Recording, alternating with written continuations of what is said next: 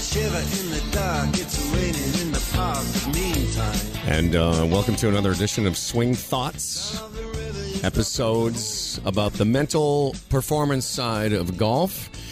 And just goofing around with a couple of golf geeks. My name's Humble Howard Glassman, along with Tim O'Connor, one of the nicest people you'll ever have the pleasure of knowing. Mental performance coach for the Glen Abbey Academy, and myself, of course, golf spiritual leader, Mr. O'Connor. How are you, sir?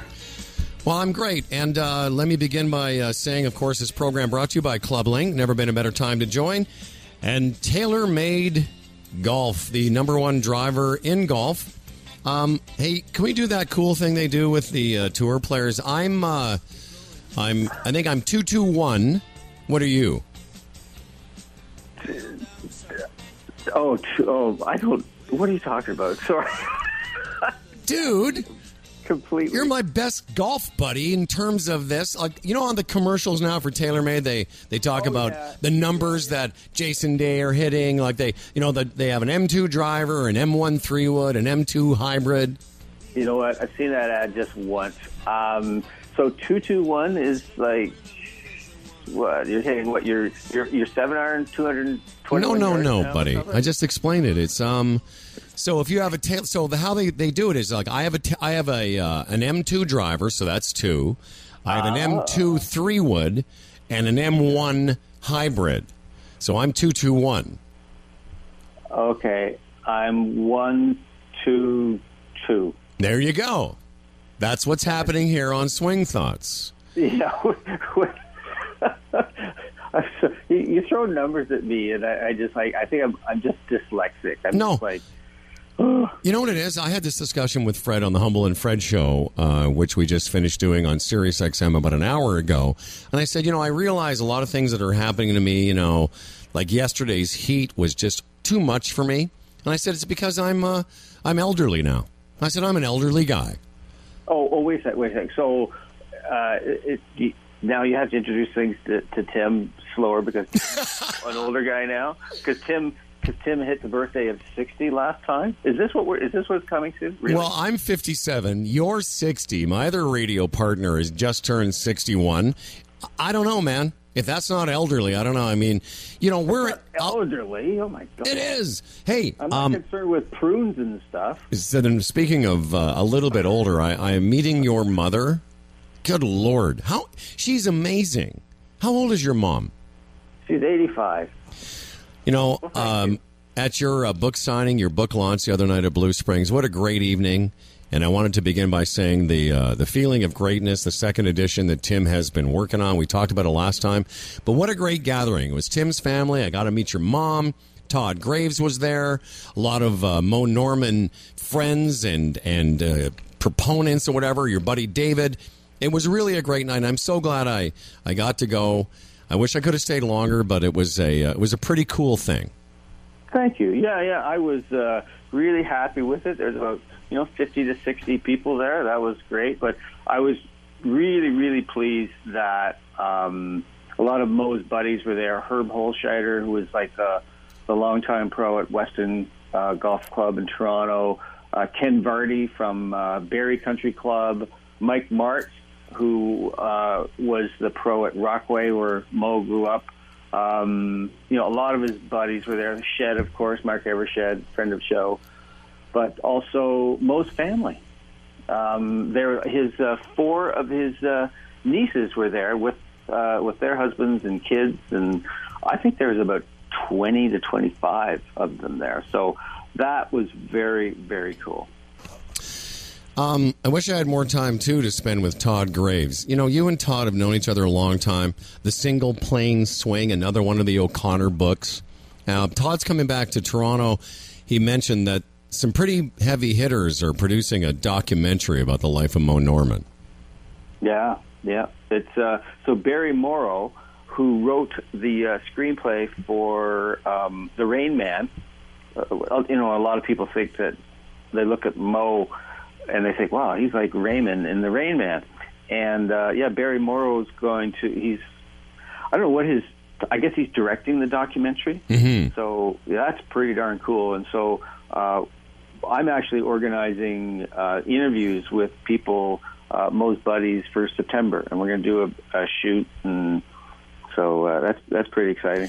Well, what I was hoping to do, and you're more of the producer of this show in terms of reaching out to people. If you could make it so that we get Todd and you and I in our studio together, because that should be an entire hour or more. Maybe it's the kind of thing we could probably do it in 2 parts, but not only does Graves have a lot of experience and very intimate technical knowledge, as he was explaining the other night to me. It's funny because you mentioned your wife, Sandy, sort of looked over and Graves and I are doing like pantomime golf swings.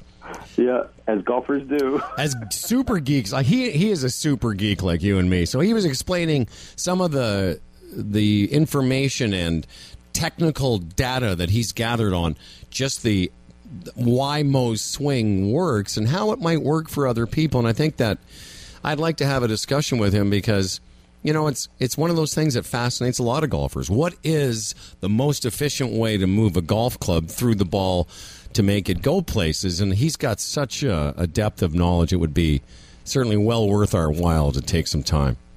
Yeah, that's cool. That's a great thought. So yeah, I'll work that into the shoot schedule.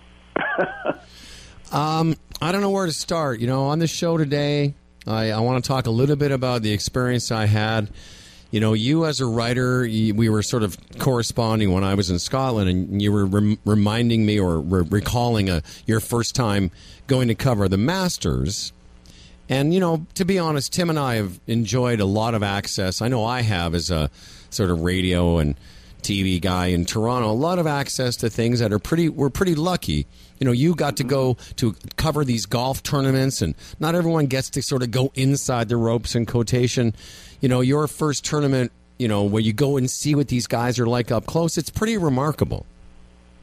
Oh, absolutely. It really is. I felt like, my first, so I'd gone to some Canadian Opens, but my first major championship was the Masters in 1989. And it was just, I felt like a kid just running around. I was just super excited. Like on Sunday morning, I ate breakfast in the clubhouse at a table. I'm at one end and Bernard Langer's at the other end. And it's kind of like, pinch me. Holy crap, this is just so neat. I don't know, did you have a similar type of feeling? Well, the whole Scottish experience for me, the last time I was there was 22 years ago, the summer before my daughter was born, my first kid. And my dad and I, we played St. Andrews and we played Carnoustie, we played Prestwick.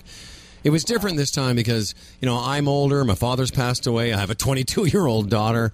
Life is just different, And yeah. I think I went into it like the difference between a 57-year-old and a 34-year-old. I appreciated it more. Yeah. Every morsel of it, I had a more mature reaction to it all. But like you said, my first day, I was at the Dundonald, is the name of the golf course on the west coast of Scotland, just about 15 minutes from Prestwick, just up a little bit north. And I didn't know where to look, Timmy. I was buzzing around. I think we mentioned on the one of the shows, I got to go there because Keith Pelley, who is now the commissioner of the PGA Tour Europe, or as they call him, I think he's the chief executive, whatever their name for him is. He invited me. He said, yeah, come and hang out at the tournament. So I had media credentials, which I've had before, but I had this other band around my neck that basically said I could go anywhere I wanted. So I was on the range. The first day I was on the range like a 10-year-old for 6 hours. Exactly. It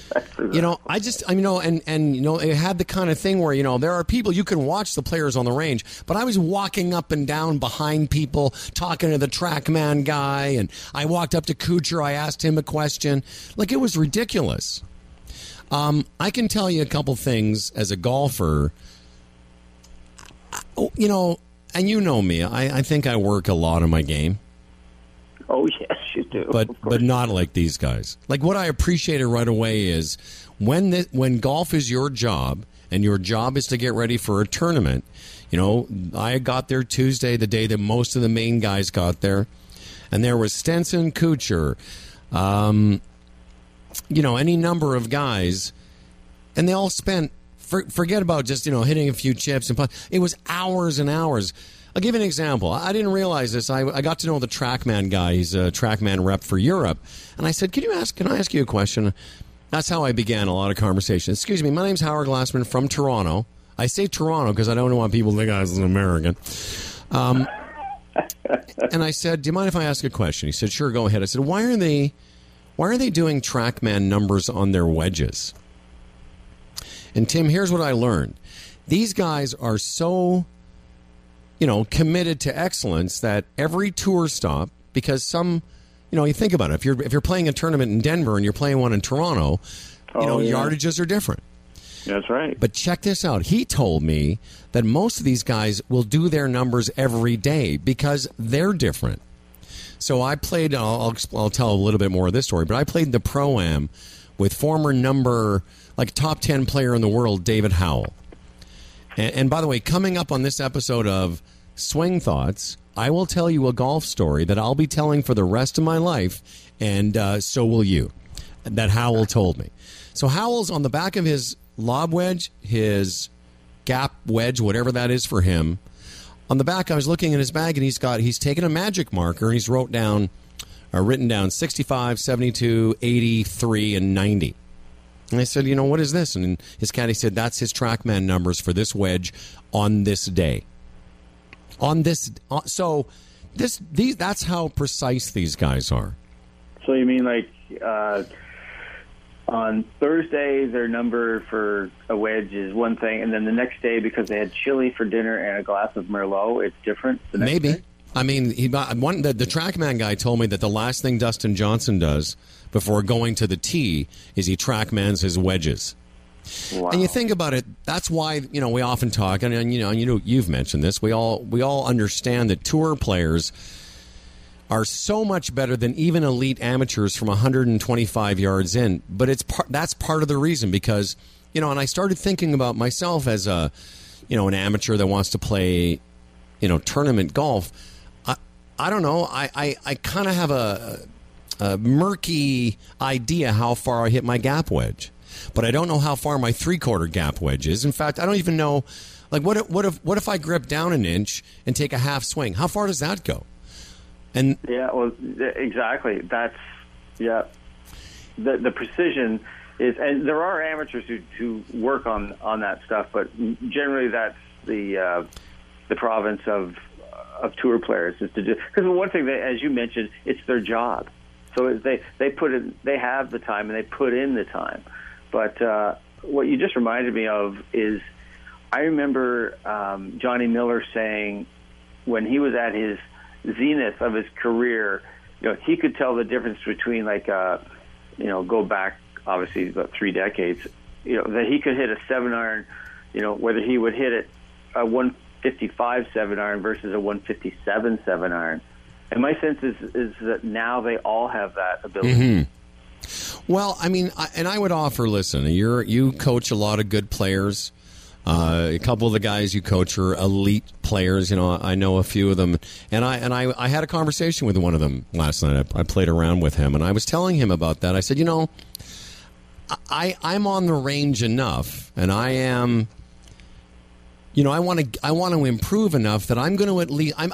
Listen. I don't have 4 different versions of my gap wedge, but the other day I spent a good hour hitting gap and lob wedge a couple of distances. I just wanted to know my full swing, my 3/4 swing, which is what I hardly ever take a full swing with those wedges.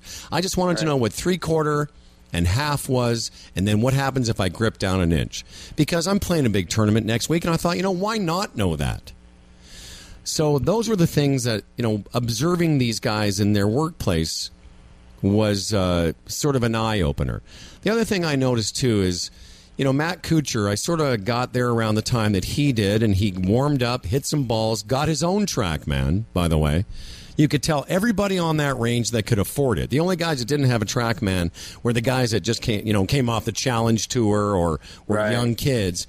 Everybody else, Poulter, Stenson, Kuchar, Stewart Cink. I sat and watched Stuart Sink hit balls. I mean, he's pretty old by their standards, but it's just ridiculous the quality, the consistent quality of contact. Oh yeah, it is nutty how good they all hit it. And in a way, it was kind of like you're a good guitar player, and if you go and see, like, I know one of your idols was Stevie Ray Vaughan, and sometimes you fancy yourself a pretty decent player when you're at home or you're playing with your buddies, and then you go see somebody that's like world class at it, and I don't know, part of it is inspiring, and part of it's like, ugh, why do I bother? Oh yeah. You know what? I also write, and there's been times I was like reading like John Updike, and I go like, why would I bother? Oh my God. Which is a very silly thing to do, but no, but and you're a very fine writer. I told you after I left your book signing, and you lovingly gave me a book and a lovely inscription. I just went to bed last night, that night I should say, and I just started looking through the book, and I told you the next day, I was like, oh yeah, I've read this, because I'd forgotten that as I started to reread it, I went like, oh yeah, I remember this. Again, I'm elderly now. Well, I didn't rewrite the middle part. No, but I had this sensation of like I didn't think I had read the original, but of course I had. And you're a fine writer. I mean, you're very, very good. But I can imagine, if you're a writer of, you're an elite writer. I mean, then you read Updike or you read, whoever, and you kind of go, oh, well, that's good. That's amazing that you read that stuff. You go, oh my gosh. But, it's a foolish thing that we do to ourselves, is that whole comparison, judgment, evaluation. It's just, it doesn't serve us, but it's kind of a natural thing that we do anyways. But it's like, it's interesting. I was having a chat with David Robinson, a good friend of mine who's a member of the Mankind Project, and we were talking about the whole aspect of shame. And when most people think of shame, they think of, that you did something bad or whatever, something stupid happens and you feel really super bad about it. But there's also what Dave called healthy shame, and that's aspirational. It's like, oh, I see him or her doing this. I would love to do that. So it's aspirational. So that's a great distinction. I mean, I after the experiences I had, and I'm going to give you a couple of cool examples, but I came home so energized about what I could apply to my own silly little, amateur career. And I'm not a huge ball beater. I know I have that perception, but I'm a big practicer. The problem is the practicing with purpose that I saw and was reminded of how important, the one thing that I think a lot of golfers listening, and I know you and I have experienced it, I know I certainly have in my younger days, was the frustration of not being able to take my range swing to the golf course.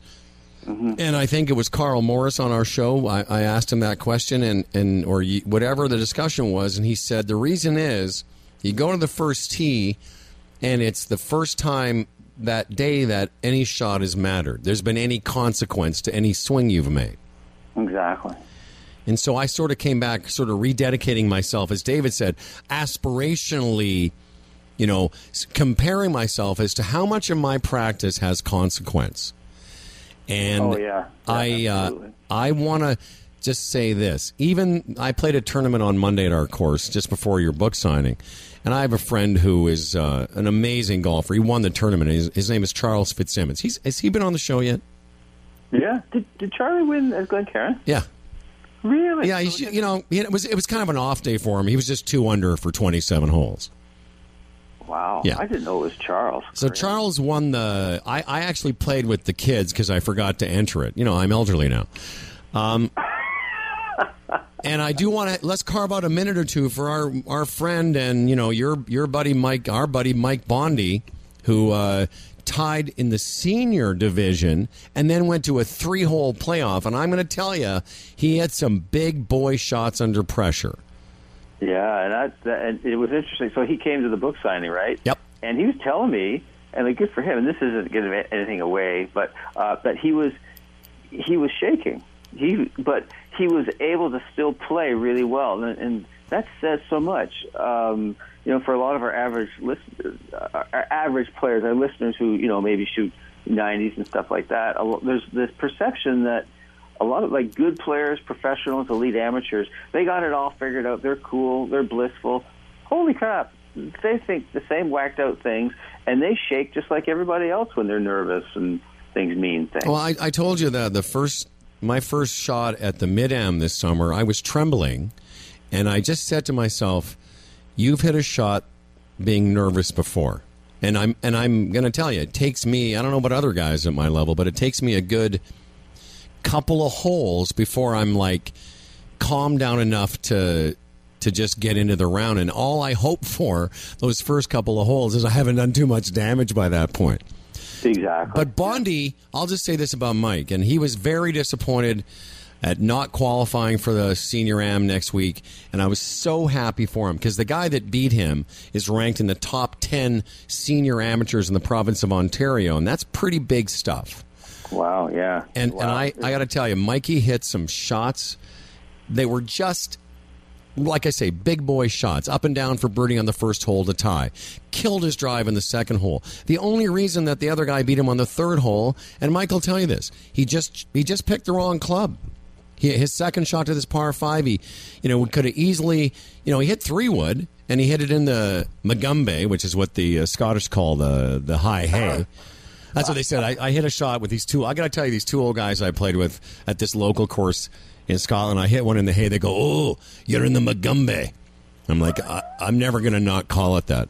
But Mike and I talked about it after, and he said, I should have just hit I could have hit 4. And I said, Mike, you got to force the other guy to make birdie to beat you. And what you did with him by hitting it in the hay is that you kind of gave him a bit of a free pass because Mike's third shot, unpredictably from that lie, goes over the green, chips on, and, the other guy basically beat him with a par. But you got to give full credit because whatever you've worked with this guy for a year, and you can see he has become a better tournament player. Yeah, that's so cool. That's so cool. And what I really like about so Mike was a key organizer of that tournament. He had skin in the game in that thing in terms of what he was working with Glenn Cairn and try and help them get their numbers up and all that stuff. So good for him. That's incredible. So back to Charlie. Charlie is a guy, he's a buddy of mine. I mentioned he was my better ball partner. I'm going to be staying with him out west for the Canadian Mid-Am that, I barely qualified for, and he came in second. But we're friends, and he's a mental guy, and he works with a lot of elite golfers, and he's part of the, golf team at Western University. Not Western, I'm sorry. Is it London? Is it? Yeah, it's Western. Yeah, Western, okay. It's Western. And he also... he's also a consultant to the London Knights Ontario Hockey League team. And, he and I are, it's like you and me. We talk golf all the time. And after everyone left that night, I had to kill some time because I was going to my dear friend's book signing. And Charlie and I just sat down and talked about Scotland. And then basically I said, I don't practice enough with purpose. And we went out to the chipping area. And for a half an hour, he just showed me little games to play that made me feel like I needed to get up and down for a reason. And I got to tell you, the first couple chips I hit, I sculled over the green. Because as he said, your brain can't separate what's real from what's, made up. So say to yourself, I've got to get this up and down for this reason. Or if I don't get 3 up and down, I can't go home. One of the guys I met in Scotland, his name is Jonathan Hallett, and he runs elite performance academy out of Switzerland, but he works with tour players all over the world. And one of the things that he said that he did with his, young tour players is they had this thing where it was a game they did where you needed to get up and down or you couldn't have lunch. It was much more difficult than that, but it was basically, you had to get 5 difficult shots up and down or you don't eat. And he said there were lots of days these guys basically only had time to grab a sandwich because it took them the full hour to do it. And what I've seen is that you get more out of that, even though you're not hitting you're not hitting a lot. There's block practice for sure, but there's the kind of practice for people that want to improve their golfing game, and not just guys like me and Bondy, but if you put yourself in some stressful situations before you hit the first tee, you're already in the mode of playing the game. Absolutely. Yeah, I love that. And, because the hardest, it's even like Mo would say, like the longest walk is from the range to the first tee. And it's because of, just as you mentioned earlier, when you hit your first shot on the tee, it's often, as you say, the first shot with that has a consequence to it. And if we're not kind of ready, if we're not already kind of moved into that headspace or that ability to deal with stress, we're going to really struggle. And Todd Graves has a great routine that he suggests. So get to the course an hour before. Yes, not everyone has an hour, but you get there and you just hit some balls and chips, and you don't even try and make anything. It's just roll, go to the range, work through your bag. It's about warm up. Then come back to the putting green and start putting from various distances. And you're putting like you do on the course. So you miss, you mark, you make, you putt out. And that way you start to build up that sense of, okay, I'm playing, this has consequence. So, and then you go back and say on the range, and you play, say, the first 3 holes, on the range, say driver, 8-iron, hybrid, whatever. And so when you get on that first tee, you've already, you're ready to go. You've already handled stress. Well, the way they talk about it, this Jonathan guy and some of the other people I've been interacting with, is they try and make their practice actually harder than playing. Yeah. I did this drill yesterday with Nick Tricchilio. I'm sure that's how you pronounce his last name. He's the coach of the Humber golf team. Yeah. And I was telling him I want to learn to practice with consequence. And he gave me this drill. It was 5 balls, 3 feet, 4 feet, 5 feet, 6 feet. I mean, the longest one was a 7-footer. And here's how you had to do it.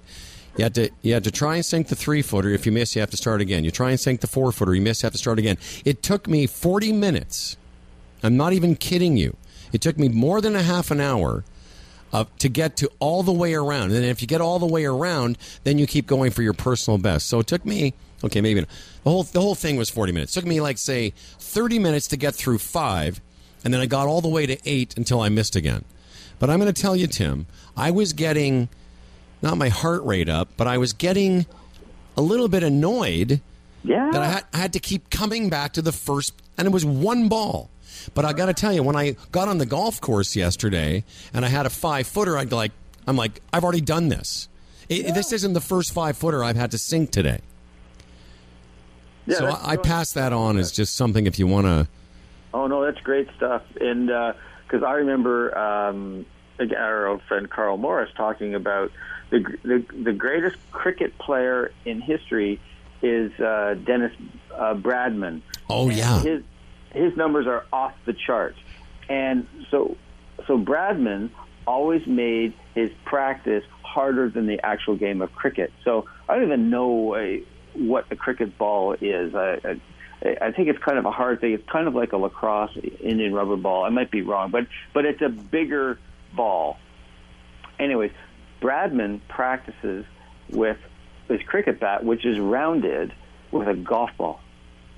So that golf ball is coming back way quicker at him. So he's hitting it against a wall.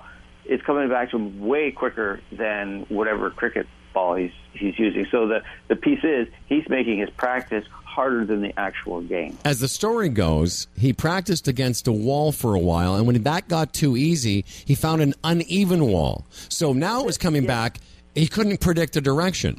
If you check this guy out in the Hall of Fame of cricket, his highest score is something like 922. The next guy's is like in the early 600s, whatever that means to cricket. Wow, I can't believe you and I are talking about cricket. Well, we're talking about whether you're a guy that shoots in the 90s or 80s, or you just want to do better in your club championship. We all love the game, and at times it's really frustrated us. And I think, one of the things we've been talking about since I started having lunch together a couple years ago is, not only our personal frustration of not making the progress we think we, deserve to, which is also a problem, but, but we like a lot of guys are, we've loved this game. We've been playing it our whole lives, and at times we get stuck. Listen, I played last night with a +1 and a +2, and when the round was over, the guy who is the +1, who hits it Timmy, he hits it like a tour player.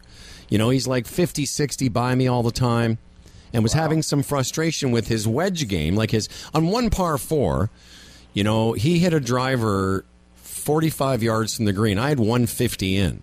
And I make 4, he makes 4. And he said to me after, he's like, you know, bemoaning how he thinks he should be better. And I thought to myself, isn't that interesting? Here's a guy who most golfers, myself included, would love to play like. But just like everyone else, he thinks he should be a +3. The point being, and at one point I heard him say something like, you know, I practice this much and blah, blah, blah. And I'm like, you know, everyone's the same. They think golf owes them something. Yeah, absolutely. Yeah, and once you catch yourself, if you can catch yourself in that mindset and go, okay, the game doesn't owe me anything. Doesn't need to be fair, whatever. It just is what it is. And as soon as we start sort of accepting reality rather than this sort of subjective bias, it should be this. I practice all the time, then therefore I should be able to get up and down more often. It comes back again to awareness. When you catch yourself doing that stuff, you can just kind of let go of it, and you can just have so much more fun and be way more resilient. Well, resilience is something I want to touch on a little bit. I mentioned as we were getting ready to do the show, I said, you know, I really sort of noticed since last summer's, you know, dark days of golf hell, I've really noticed, I really catch myself not getting angry. I catch myself sort of just getting on with it. You know, I practiced my short game 2 days ago. I don't know, I'm embarrassed to say. I probably practiced for a good couple hours of just hitting wedges, hitting chips, hitting putts. And yesterday during men's night, you know, I had kind of a tricky little chip on a very difficult hole. I was next to the green in 2. It's like 460-yard par 4. So I'm feeling pretty good about where I am. And I was going to land it. It was one of those ones where I wanted to land it in the rough and let it roll out. It was a short side type of pin situation. And so I hit it, and it just got caught in the rough and stopped. And now I've got some hideous lie where it's sitting at the bottom of a nest, and I chunk that. I chunk it onto the fringe. Now, old Howard would have been, oh, great. I spent all that time practicing my short game, and now look at what's happened to me. And I'm being 100% honest. All I thought was, I got a 15-footer. I thought, I could probably make this. And when I did make it, my buddy Paul said, who are you? And just the way he reacted, it was a compliment like, where's old Howard? Why haven't you made 7? Yeah, who are you and what did you do with Howard? Yeah, who are you and where's that old crazy Jewish guy? Because I'll tell you, I had that 5 felt like I'd made birdie. Oh, 100%. But that's coming back to your big boy golf thing. Well, that's the thing, but I promise you, even if I'd missed it and made double bogey, I still wasn't going to go, well, I practiced so much. I assessed what I had done wrong. I chose the wrong shot. I should have tried, really, in that situation, I'll know next time, really, you know, don't get too cute. You know, take your 10-footer past the hole. But I just felt like I had that shot.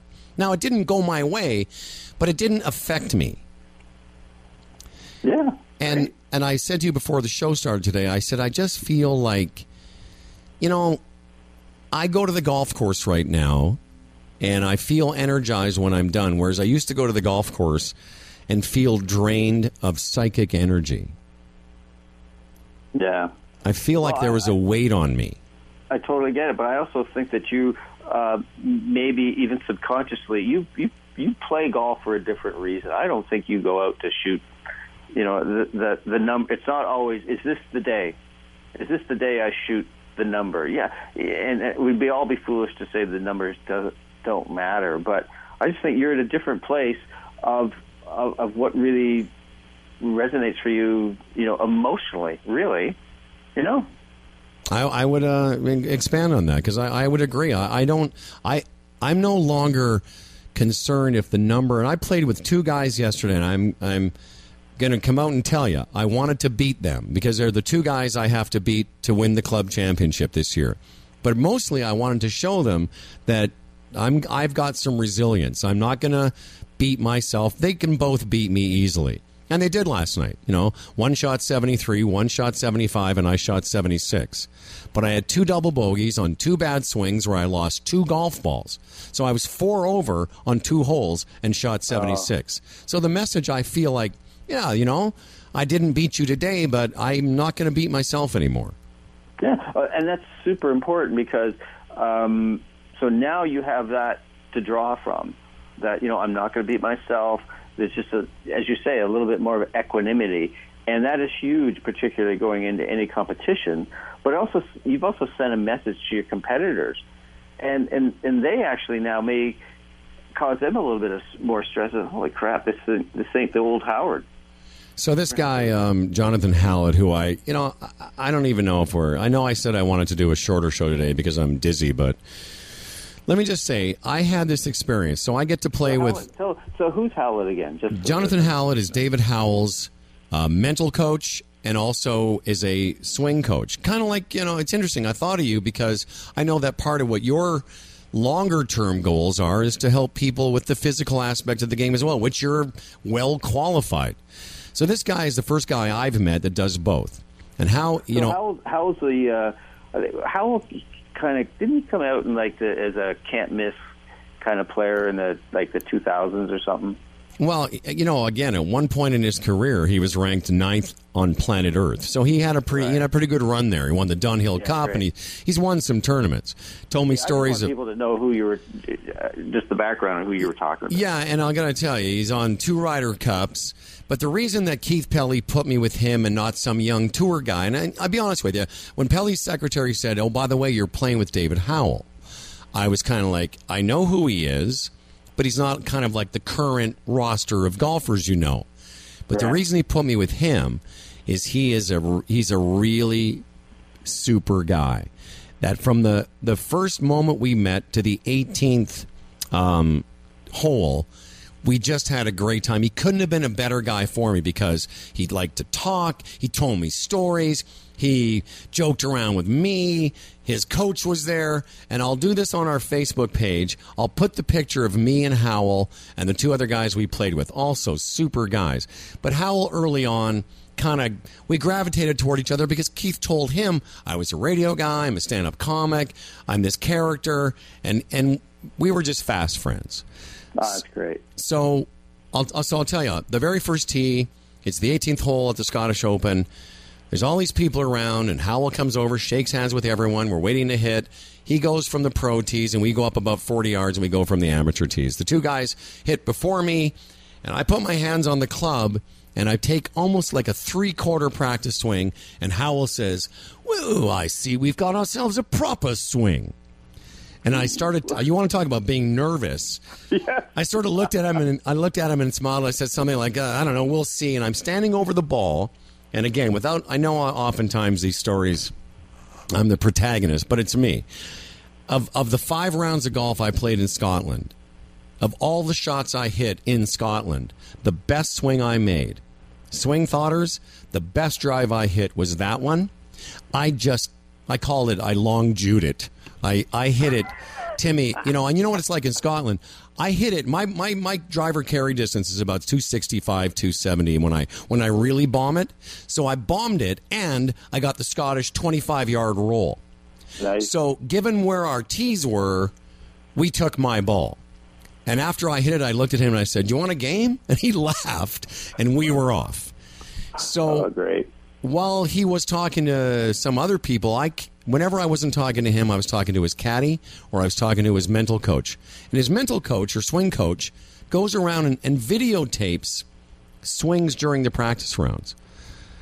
And that's how I got to know Jonathan. So, one of the things I learned from him is that golfers sometimes try and make too much improvement too quickly. And we've talked about this.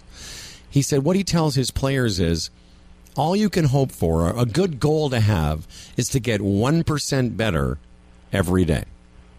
1%, just a little bit better at something every day. Maybe it's your process. Maybe Coach Tim is telling you to, maybe could you be 1% better at your pre-shot routine? Mm-hmm. Anything in your game is 1% better is a worthwhile and achievable goal. Yeah, I love that. I love that. Like, I was talking with a client this morning about how it's so hard to make genuine improvement in this game. It's so easy to fall back. But if you just keep taking it like in a very incremental fashion, and like, even Jack Nicklaus says, I don't know how old Jack is now. Is he?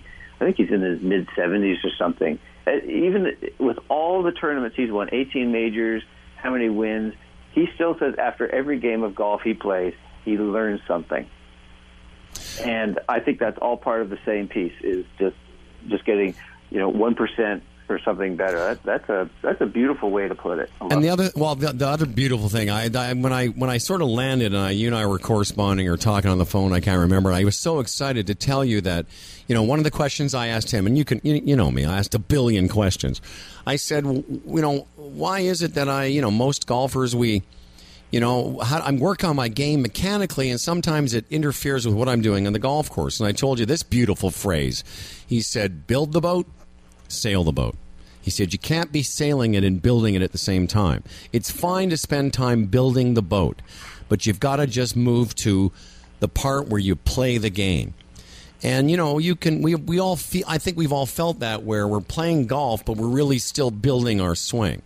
The other thing he said, and this is super key to our swing thoughters, is if you want to be a good player, in his case, he'll say, if you want to be a champion, you have to embrace failure. And then take, as you said, Nicklaus, and then take the learning experience from it. And he says what separates champions from other people is that their reaction to perceived failure is different. They like I said, that little thing that happened to me last night, I go chip, then I chunk a chip, and then I make the putt because I perceived it as I didn't own it. I didn't go, oh, I'm a bad person and I practice so much and I still can't chip. I went, hey, that just happened. Now what do I do? Mm-hmm. So, bring it back. It's that big boy golf. That's not immature golf. An immature reaction is that, well, I did all this work. How come I'm not getting what I deserve? Wow, really? That's like a 6-year-old stamping his feet, Whereas a mature mindset is, what can I learn from this? And it's always going forward. It's always about the learning. It's like, Fred Shoemaker, our guardian angel or whatever. It's your performance today is not based on your performance. Your performance tomorrow is based on your learning today. Exactly. I mean, one of the things I always say is they should have that thing at the first tee. Past performance is no guarantee of future results. But now the corollary is past performance can be a learning tool for future results. Right, yeah. I'm going to put... Always, yeah. Oh, go ahead. No, I'm just going to say that's so... It helps us also. It makes the game easier, because if it's always about the result, is today the day I break through? Is my handicap going to go lower? All that. That's just too. It's too much on your plate. Yeah, and it's just too. It makes you too emotionally volatile. It's just too much of a golf becomes more of an emotional roller coaster. And it's like anything else in life. It's like what we make of it. If we make this out to be important, that I shoot 89, 79 versus 90. If that's important, then we're just a recipe for getting in your own way. Well, I think it's also, by the way, total agreements. But I think what it does is it makes. Well, I can tell you from personal experience, it made me feel fragile all the time. It made me, the fragility of my golf game is I would, and it's funny because one of the guys that I played with last night said to me after, he said, you don't smolder as much as you used to. And I laughed. I'm like, that's a great way to put it, man. I was just smoldering all the time. But what that was masking how fragile I felt. Yeah, and I used to sulk. Well, hey, and again, I've only been playing golf with you really for a couple of years, and at your worst, I've never seen you even close to my everyday. I mean, you're an angel. But I was telling you before the show, I've had this realization recently even playing in the Pro-Am with David Howell, who, yeah, to be honest with you, I wanted to impress. And, by not really caring, I did. His swing coach, the first, I don't even want to say it because it'll sound like bullshit, but his swing coach was very complimentary about my golf swing and my setup and my grip. Howell, when we got to be buddies about the 6th or 7th hole, he goes, do you mind if I tell you something? And, don't let this go to your head. I said, what is it, Dave? Because I was bugging him. I go, what is it, Dave? And he just, here's a guy that was ranked 9th on planet Earth, and he was jealous of the way my right arm sat in my setup, because he said his whole life he's fought with his right arm being a little bit too sort of, like, the elbow, how it should be sort of sitting relaxed. He said, he said, I just like the way your elbow sits. I said, can I get that in writing? Because, here's a guy that's playing on the European tour who sees a schmuck like me, but had a sort of looked at the way I set up to the ball and said, that's what I'm trying to do. And I thought, this is crazy. Like, all this is happening, and it's bizarre to me. So that's kind of my takeaway from Scotland. And, yeah, like I said, I had a couple of moments. I played 18 holes by myself at a course next to Dundonald called Kilmarnock Barassi. Nice. Love the names, eh? Yeah, and I'm on about the 5th or 6th hole. I'm playing by myself. I'm not playing 2 balls. I'm playing golf. Marking my ball, trying to make putts, playing pretty nicely. And I hit a 9-iron to this par 3, partially blind. I love that about Scottish golf. Like, they have blind par 3s. You can't quite see it because there's a gorse bush. And it was right on the edge of the golf course. So it's on the western side of the coast, on the Clyde, the Firth of Clyde, which is, sort of bleeds into the Irish Sea. And it was a beautiful day. That's the other thing. I had 4 or 5 days in Scotland of just perfect weather. Wow. I know. So there I am, and I have this, I can only describe it as my golf in the kingdom moment. Because at one point, as I'm pulling my trolley on this par 3, it's about 155 yards or whatever, I stop. I stopped in the middle of the fairway or whatever it is on the way to the par 3. I stop, and I'm just listening and sort of hear the wind, and I listen. I can hear the sea. I can hear the water. I thought, this is crazy. Like, what other thing could you do? I don't know bowlers, but I guarantee they're not having those moments. Like, it was emotional in a way, Oh, I get it. Absolutely. Yeah.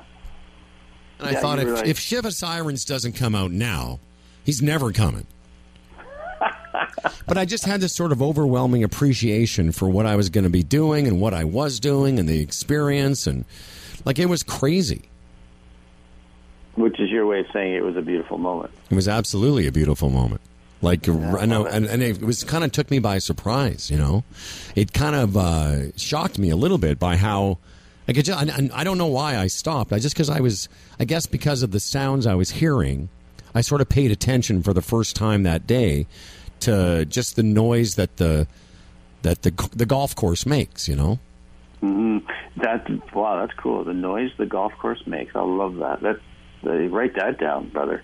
Yeah, and so, what can you kind of take away from that? Is that you weren't all consumed with how how did your last shot finish and what the score you were going to make, and I think that our game and our experience in life and just experience the course, if we're in that kind of expanded space, we can really notice things, and that you can have those beautiful moments in your game and just in being aware of where you are. Well, I mean, part of it is the work we've done together, part of the work I've done with other people, and part of the idea that there's more to it than did I make par on the hole or didn't I? Yeah, because if that was golf, it'd be very shallow. We tend to get distracted by that, but man, it's way more than the numbers that go on the card. So here's what I'm going to do, Swing Guys. I'm going to put up a bunch of pictures on our Facebook page. I got pictures of me on the range. I got a lesson from Henrik Stenson's coach, Pete Cowan. Ridiculous. Oh, yeah. I got my access. I watched Fowler, Stenson, and McIlroy play 10 holes. Not forget inside the ropes. I'm on the tee box.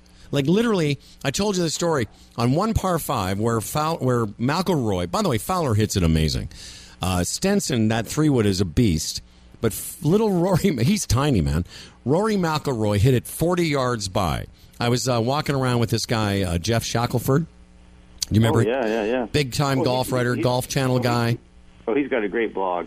Yeah, and he's a good guy, very familiar with, Rubenstein and the Canadian golf scene. And so he and I were walking together, and it was a tee box, and there was kind of a long walkway to get to the fairway. And he and I kind of, the players went, and we thought, but I guess McIlroy had stayed behind to do something. And we're walking through this walkway, and a voice behind me says, "Excuse me." And it's Rory trying to get around me to get to the fairway. That's how close I was. And then when we got to the drives, Stenson and Fowler were about the same, about 295. And I said to Shackelford, I said, how far is that? He goes, I don't know, let's count it. So we walked it off. Rory McIlroy hit it 40 yards by those guys. Oh, my God. It was ridiculous. So I got a lot of those pictures. I'll put those up on our Swing Thoughts Facebook page. Please like our page. That'd be cool. Go to Tim. Go ahead, sir. Yeah, and just go to iTunes, and if subscribe to our show, review, rate it. That'll really help us. And make sure you pick up a copy of The Feeling of Greatness. If you haven't read it, it's amazing. If you've read it like I have, read it again. There's a bunch of new stories. I think you said some 40-plus new Mo stories? Yep, more than 40 stories, yep. And it really, a lot of Canadians, a lot of people listening have heard of Mo Norman, but Tim O'Connor had great access and writes it beautifully about the experience of who Mo was and what made Mo not just a great golfer, but a very interesting human being.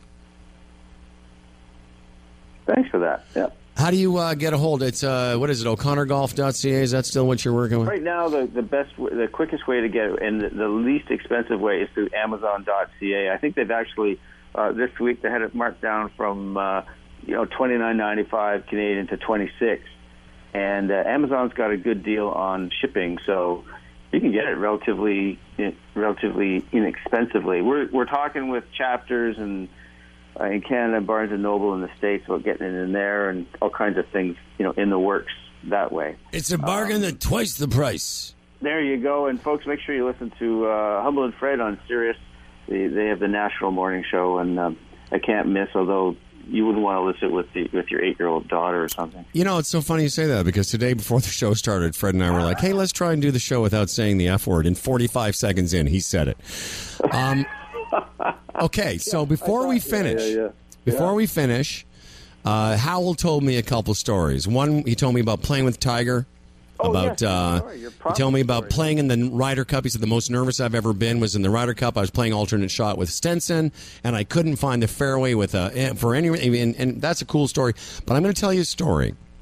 It took him a couple minutes. It's going to take me about 45 seconds. But I promise you, if you can remember it, it's one of those stories that, if you have a long wait in a par 3, you might tell it.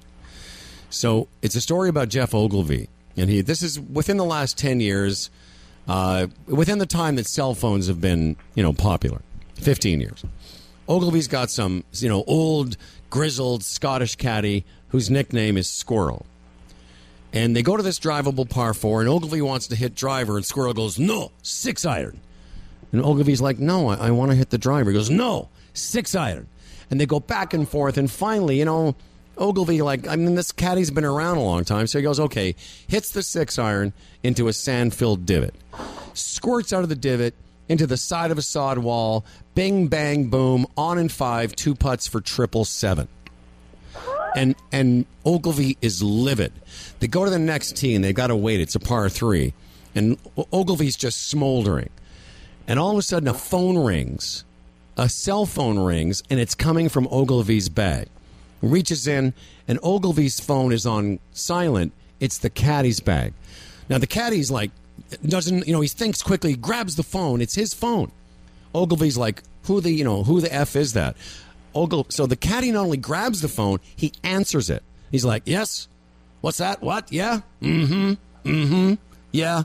Meanwhile, Ogilvy's looking at him like, what the hell? Yeah, oh, okay, I'll tell him, thank you. Ogilvy goes, who was that? He goes, it was me mom. She thought you should have hit driver too.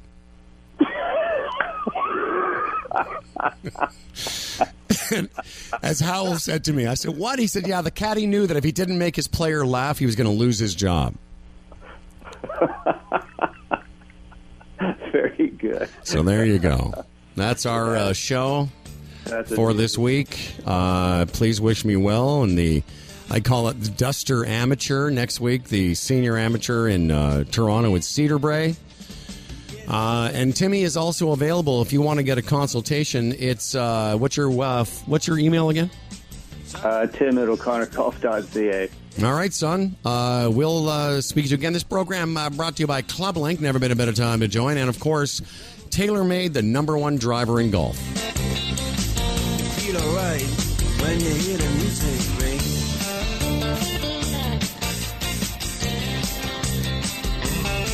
Well, now you step inside, but you don't